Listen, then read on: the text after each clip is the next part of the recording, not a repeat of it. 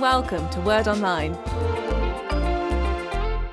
Hello and welcome to Series 6 and Episode 2, in which Jesus instructs his apostles, the 12, for their first mission.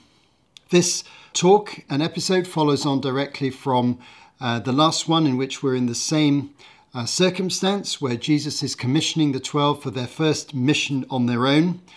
We're in Matthew chapter 10, and verses 5 to 23 is the passage that we're going to look at today. So in the last episode, Jesus began his third tour of Galilee. And if you've been following the series, you'll know that in Series 3, we looked at the first tour of Galilee after Jesus started his ministry.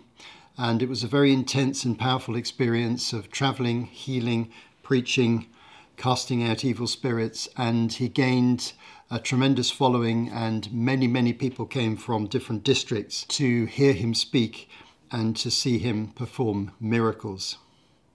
Then at the end of that process, he very specifically chose 12 men and designated them as apostles.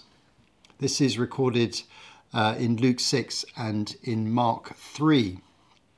And those 12 were commissioned to be special representatives of Jesus in the future. They were going to share his ministry and do his work.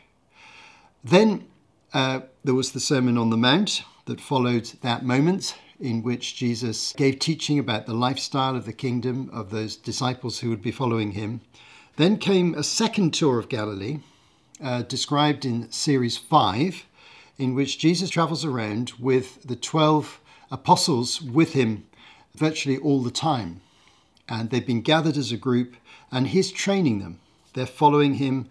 They are seeing the way he operates, and they all know that a time is going to come when they're going to be sent off on their own. Well, that time has now come, because as we begin Series 6, we find that he commissions the 12. And that's the story that we've been starting to look at in Matthew chapter 10, and also the final few verses of Matthew chapter 9, which we dealt with in our first episode.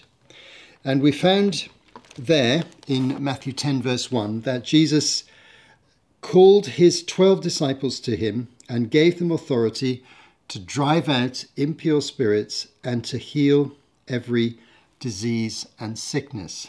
This is the first time that they're going to be exercising the powerful ministry of Jesus and using his authority to overcome sickness and evil power. They're going to do this alongside proclaiming the message of the kingdom. So that's the story so far. That's the situation we find ourselves in.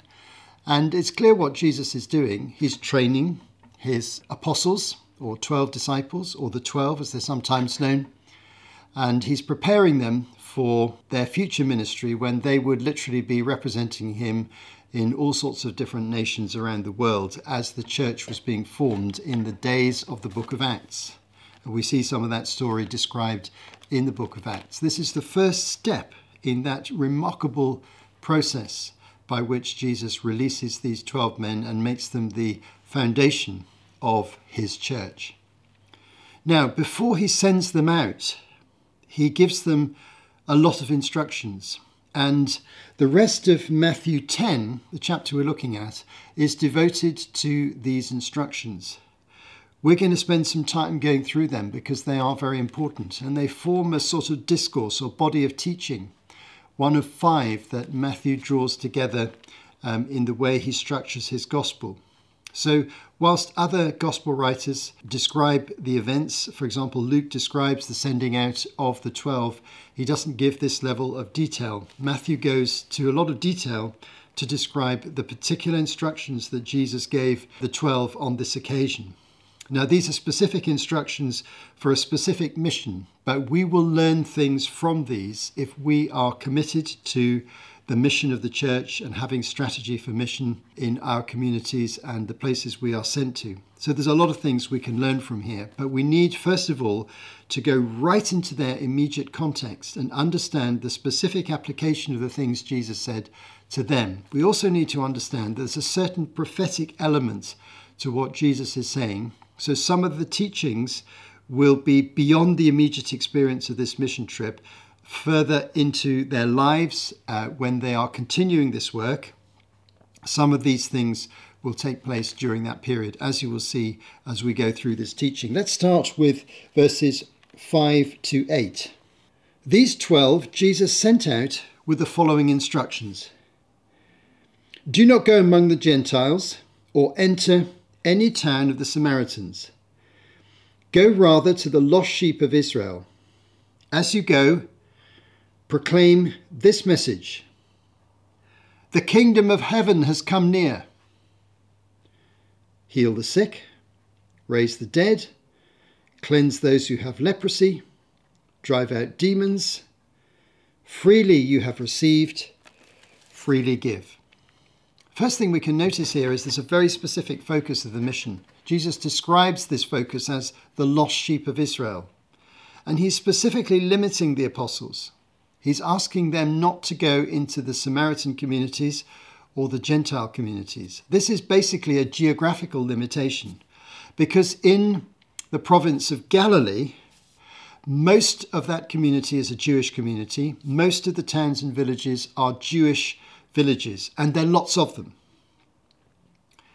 Around Galilee, to the south, is Samaria, where the population is overwhelmingly Samaritan. So Jesus is essentially saying, don't go south of Galilee. And to the north is the district or nation of Phoenicia, where are the cities of Tyre and Sidon, which are mentioned in the Gospels several times.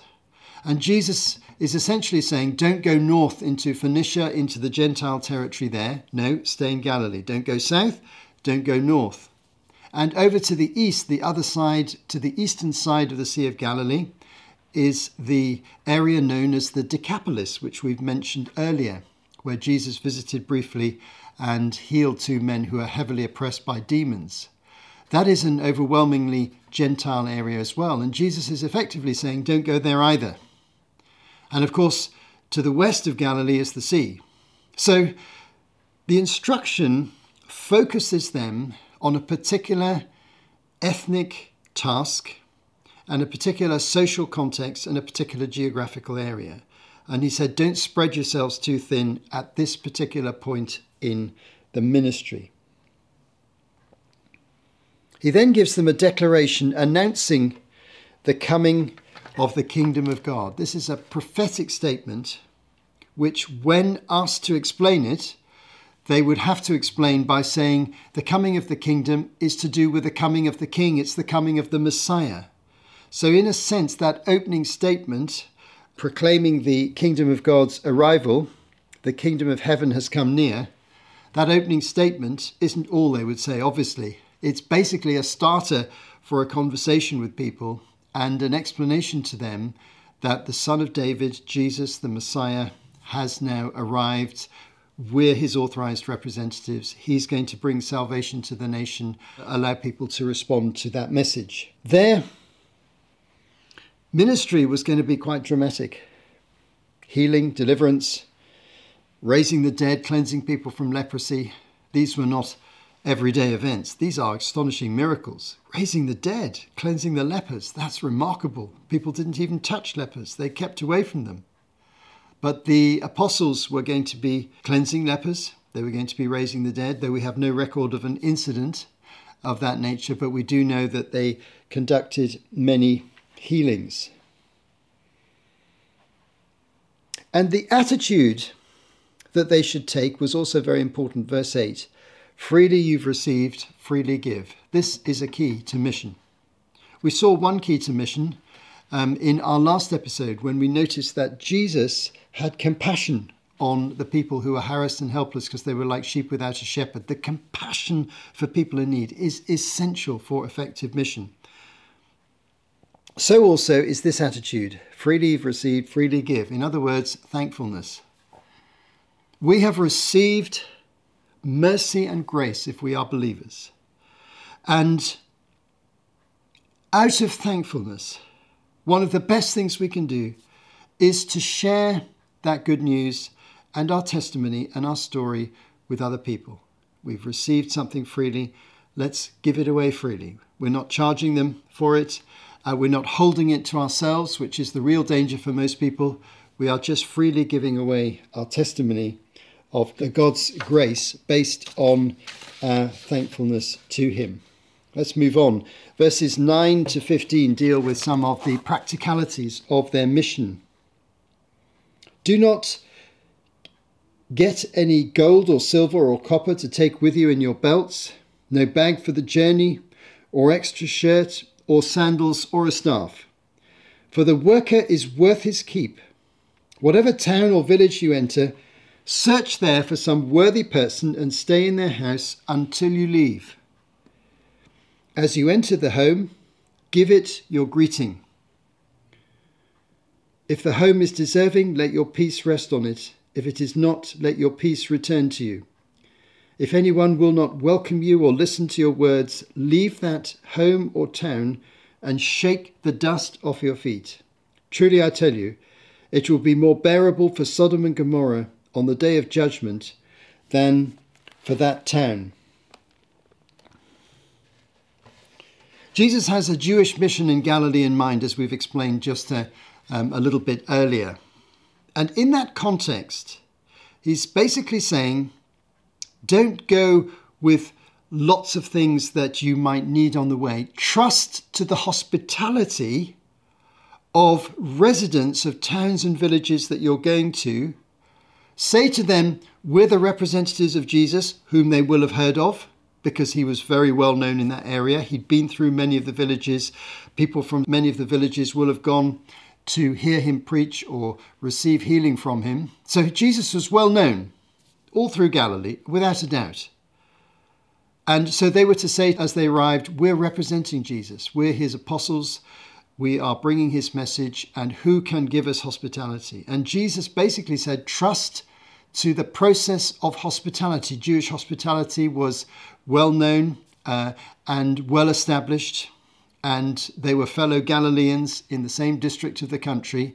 And Jesus was popular and well known amongst many people. People were interested in his message. And so in this particular occasion, though not in every occasion of Christian mission, Jesus says, don't take anything with you in order to support yourself. Depend on the hospitality. And this is an interesting strategy because those who are hospitable will also be open to the message. And so you will have an opportunity in the home to communicate to that family and their friends who might come to the home, and you can bring a blessing to them, and it can be a base for you spending a little bit of time in that town or village. Now, bearing in mind that many or most of the villages or towns in Galilee would probably have a population between, say, 50 and a few hundred. There wouldn't be many places more than a few hundred, apart from the really big towns. And so these are small communities that you can access by being based there in a home and going out and talking to people in the marketplace and on the street. And the intention was that they should stay overnight or for a few days. Otherwise, this instruction about hospitality wouldn't be relevant. They're not just coming through for a few hours, setting up a preaching stand, preaching on the street and moving on. No, they're going to bed down in the community for a few days and communicate as effectively as they can. Then in verse 16 is an important warning. I'm sending you out like sheep amongst wolves. Therefore be as shrewd as snakes and as innocent as doves. So whilst many people will accept the apostles as they travel around, there are also what Jesus describes metaphorically as wolves, opponents, people who would want to attack them. Who are these? Two groups come to mind. First of all, the Pharisees, who in the last episode in Matthew 9 verse 34 have denounced Jesus as a false Messiah. We've discussed that fairly fully, and they've done it on other occasions too. These are people who are hostile, so they will encounter hostile Pharisees and other religious leaders in the communities they go to. They also might encounter false prophets, other people who claim to have spiritual authority but not the authority of Jesus Christ. This is something the modern church faces frequently. Many people claim, especially in developing countries, that they are prophets with unique powers. But Jesus says in Matthew 7 verse 15, "Watch out for false prophets. They come to you in sheep's clothing, but inwardly they are ferocious wolves." He used the same metaphor there, so we can assume he may have had the same idea in mind here. So these wolves could be religious leaders or false prophets, self-appointed prophets who claim some special relationship with God, but they have no connection with Jesus Christ and have not experienced his salvation. So they need to be as shrewd as snakes. In other words, wise in handling complex and often hostile circumstances. Snakes are considered to be wise, to be shrewd, to observe and to respond carefully to the environment around them. So these early missionaries, the apostles, needed to be wise. And when they experienced complex situations and opposition, they needed to be careful to respond in a suitable way. But they need to be innocent as doves, in other words, to have no deceit, no selfish motivations, and particularly not motivated by money or power, which is utterly contrary to the spirit of Christian mission, trying to get money off people, trying to gain status for yourself. We see this happening in some parts of the world today in the name of Jesus Christ. But notice, they should be as innocent as doves. No deceit, no selfish motives, no attempt to try and gain resources or benefit for yourself. You're there to serve. Freely you received, freely you give. And in our final passage today, final section, we are going to read from verse 17 to the end of this passage, verse 23. Be on your guard, or you'll be handed over to the local councils and be flogged in the synagogues. On my account, you'll be brought before governors and kings as witnesses to them and to the Gentiles. But when they arrest you, do not worry about what to say or how to say it. At that time you'll be given what to say, for it will not be you speaking, but the Spirit of your Father speaking through you. Brother will betray brother to death, and a father his child. Children will rebel against their parents and have them put to death. You'll be hated by everyone because of me, but the one who stands firm to the end will be saved. When you're persecuted in one place, flee to another. Truly I tell you, you'll not finish going through the towns of Israel before the Son of Man comes. Well, Jesus sounds a different note, a note of warning here for the disciples as they're going out on this mission. This is a more prophetic statement here, and as I indicated at the beginning of this episode, some of Jesus' statements appear to transcend the immediate first mission, and they describe things that are going to happen as they continue on this mission over a longer period of time. And it appears to be that this is what Jesus is talking about, because this level of opposition that he describes here was not experienced by the apostles in their first tour, as far as we can tell. We don't have any evidence of that. It's something that accumulated over a period of time. And Jesus indicated to the apostles that they'll be going through the towns of Israel as part of their mission for a long period of time. This would go well beyond Jesus' lifetime. In fact, that's exactly what we see happening. And the towns of Israel, of course, here is a wider area than Galilee. It also includes the southern province of Judea, which is really the heartland of the Jewish faith, with the capital city, Jerusalem. Now, we see them doing this. So, for example, in the book of Acts, we see Peter travelling around Acts 8, Acts 9, that sort of area in the book of Acts, traveling around all of Judea with Christian communities developing and churches developing in all sorts of different towns across that area. And he travels around encouraging and supporting the believers there. Well, he is, in the time of the book of Acts, really continuing the process that the apostles started here. So this prophetic trajectory suggests that the events of persecution and the complex response of the local people is going to continue beyond this first mission, even beyond the life of Jesus himself. But there will be persecution, he warns, from Jewish communities, also from the Gentiles, from Romans and other local rulers. But when opposition comes, the miraculous power of the Holy Spirit always helps us to know what to do and say. That's a general principle for the church, and that's a really encouraging thing for us to know. When opposition comes, the Holy Spirit will lead us to know what to do and say. But there will be division in families, and perseverance will be needed. Now, this prophetic perspective matches the things that Jesus was implying about the fact that the nation of Israel was going to divide over the gospel and the identity of Jesus. Now, I've mentioned this quite a number of times in the episodes in Series 5, particularly the second part of Series 5, where we have evidence of the division of the nation emerging. So the rapturous welcome that Jesus had in the early days of his first tour of Galilee gradually gives way to a more complex response where people are taking sides, and that gets even more serious and more well-formed when Jesus dies, and a lot of people decide they don't believe in him, and then he rises again from the dead, and some Jews follow, but there's opposition. So even in the early church in Jerusalem, there was very strong opposition from the religious establishment to the early apostles led by Peter as they proclaimed the gospel throughout the city. There was persecution, there was even martyrdom in the city as they resisted the apostles preaching the gospel.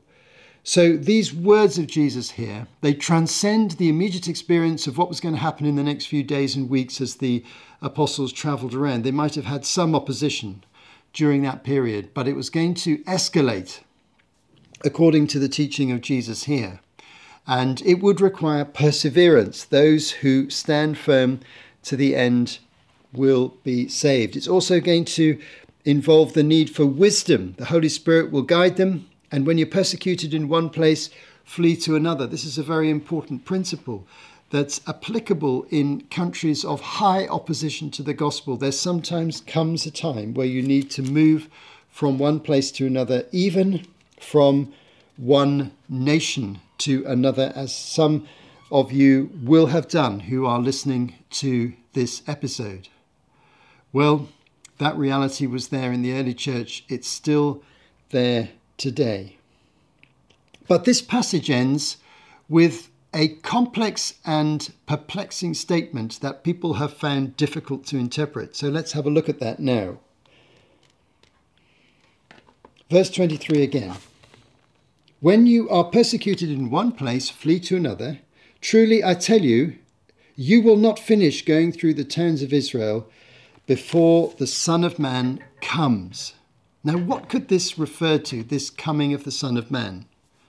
There have been all sorts of different interpretations. Some have interpreted it in a sense of Jesus following on into the villages himself shortly after they have been. Some have interpreted the coming of the Son of Man to be the coming of the Holy Spirit and the birth of the church. Some people interpret the coming of the Son of Man to be the second coming, his return in glory. Now, all these interpretations are possible, and there are arguments backwards and forwards as to whether any of these interpretations might be the best. I'm going to propose to you another one which I consider to be more appropriate to the context. The Son of Man coming here may well refer to coming in judgment. And Jesus comes in judgment on Israel, so to speak, through the acts of judgment that were carried out in effect, through the war between the Jews and the Romans that took place between 66 and 70 AD, known as the Jewish War. There was a Jewish rebellion against Roman rule in 66 AD, which led to an escalation and military conflict across the whole country. The Romans mobilized large numbers of troops, and they brought troops from other parts of the empire in, and over a 4-year period they crushed this rebellion, and eventually it ended up in AD 70 with them capturing the city of Jerusalem, which they'd surrounded and besieged, and destroying the city, destroying the temple, and dismembering the whole nation, and exiling tens of thousands of Jews in a dispersion or a diaspora across the Roman world. Now, Jesus alludes to future judgment on Israel many times in the Gospels, and I think this is another allusion. So basically what he's saying is you won't have finished going through the towns of Israel evangelizing before AD 70, well within their lifetime, 30 or 40 years later, when the Son of Man will come in judgment. In other words, God will use the events of the Roman crushing of the rebellion as an act of judgment on the Jewish nation because they did not, as a nation, accept Jesus as the Messiah. We'll come back to this theme later on, where there are more detailed and explicit teachings about this expected future judgment on the nation from Jesus. But I believe there's an allusion to this future reality here that no one anticipated at this time, but the history books tell us that this incredible event happened, which really meant the abolition of the nation of Israel. It was really abolished as a nation and its religion destroyed in all its formal structures and the people dispersed and many killed. And this persecution from Jewish people and this resistance to receiving Jesus as their Messiah is the root of the reason why this judgment was allowed. And Jesus said to his apostles, "You'll be persecuted in many places, but you won't have even finished your mission to all the towns of Israel when the Son of Man comes in judgment." And this is a reference to that period of time. So you can see what I mean by the fact that this section from verse 17 to 23 is prophetic. It is within the experience of the apostles. It is talking to them individually. This is their life experience that many of them will experience, those who stay in the country. But it is way beyond the experience of the immediate missionary tour that they're conducting now. It's their ongoing mission that's being described here, where persecution escalates and these points of guidance become critically important. As we conclude our episode, I just want to make a couple of reflections and observations. Jesus gave specific instructions for a specific mission. So as we interpret this passage, we need to keep the context very clearly in mind. And we need to realize that we can't apply these exact instructions to modern day mission. We need to look at the underlying principles and we need to apply those. But we'll have confidence using this passage if we understand the original context best. Every mission needs a strategy. Jesus gave a strategy for this specific mission in Galilee at this time by the 12. I believe the Holy Spirit gives strategy for mission to the church time and time again in every country, in every age, in every cultural context. There is a way that the church can reach its community. What we must do when we read passages like this is be stimulated to ask ourselves the question, what is the strategy, the most effective strategy for us to share the gospel of Jesus Christ with those we're seeking to reach? And I believe this passage and this whole chapter can stimulate the faith of the church to believe that God will speak to them specifically and give them strategies to help them in that task. Now, some of those strategies might well be fully in action now in your experience. Well, we need to keep investing in them. But there might be new things the Holy Spirit wants to say, and some of those may emerge because we've had this time together and we've reflected on this amazing passage, this amazing discourse that Jesus is giving here. We'll continue this discourse in the next episode, but thanks for listening.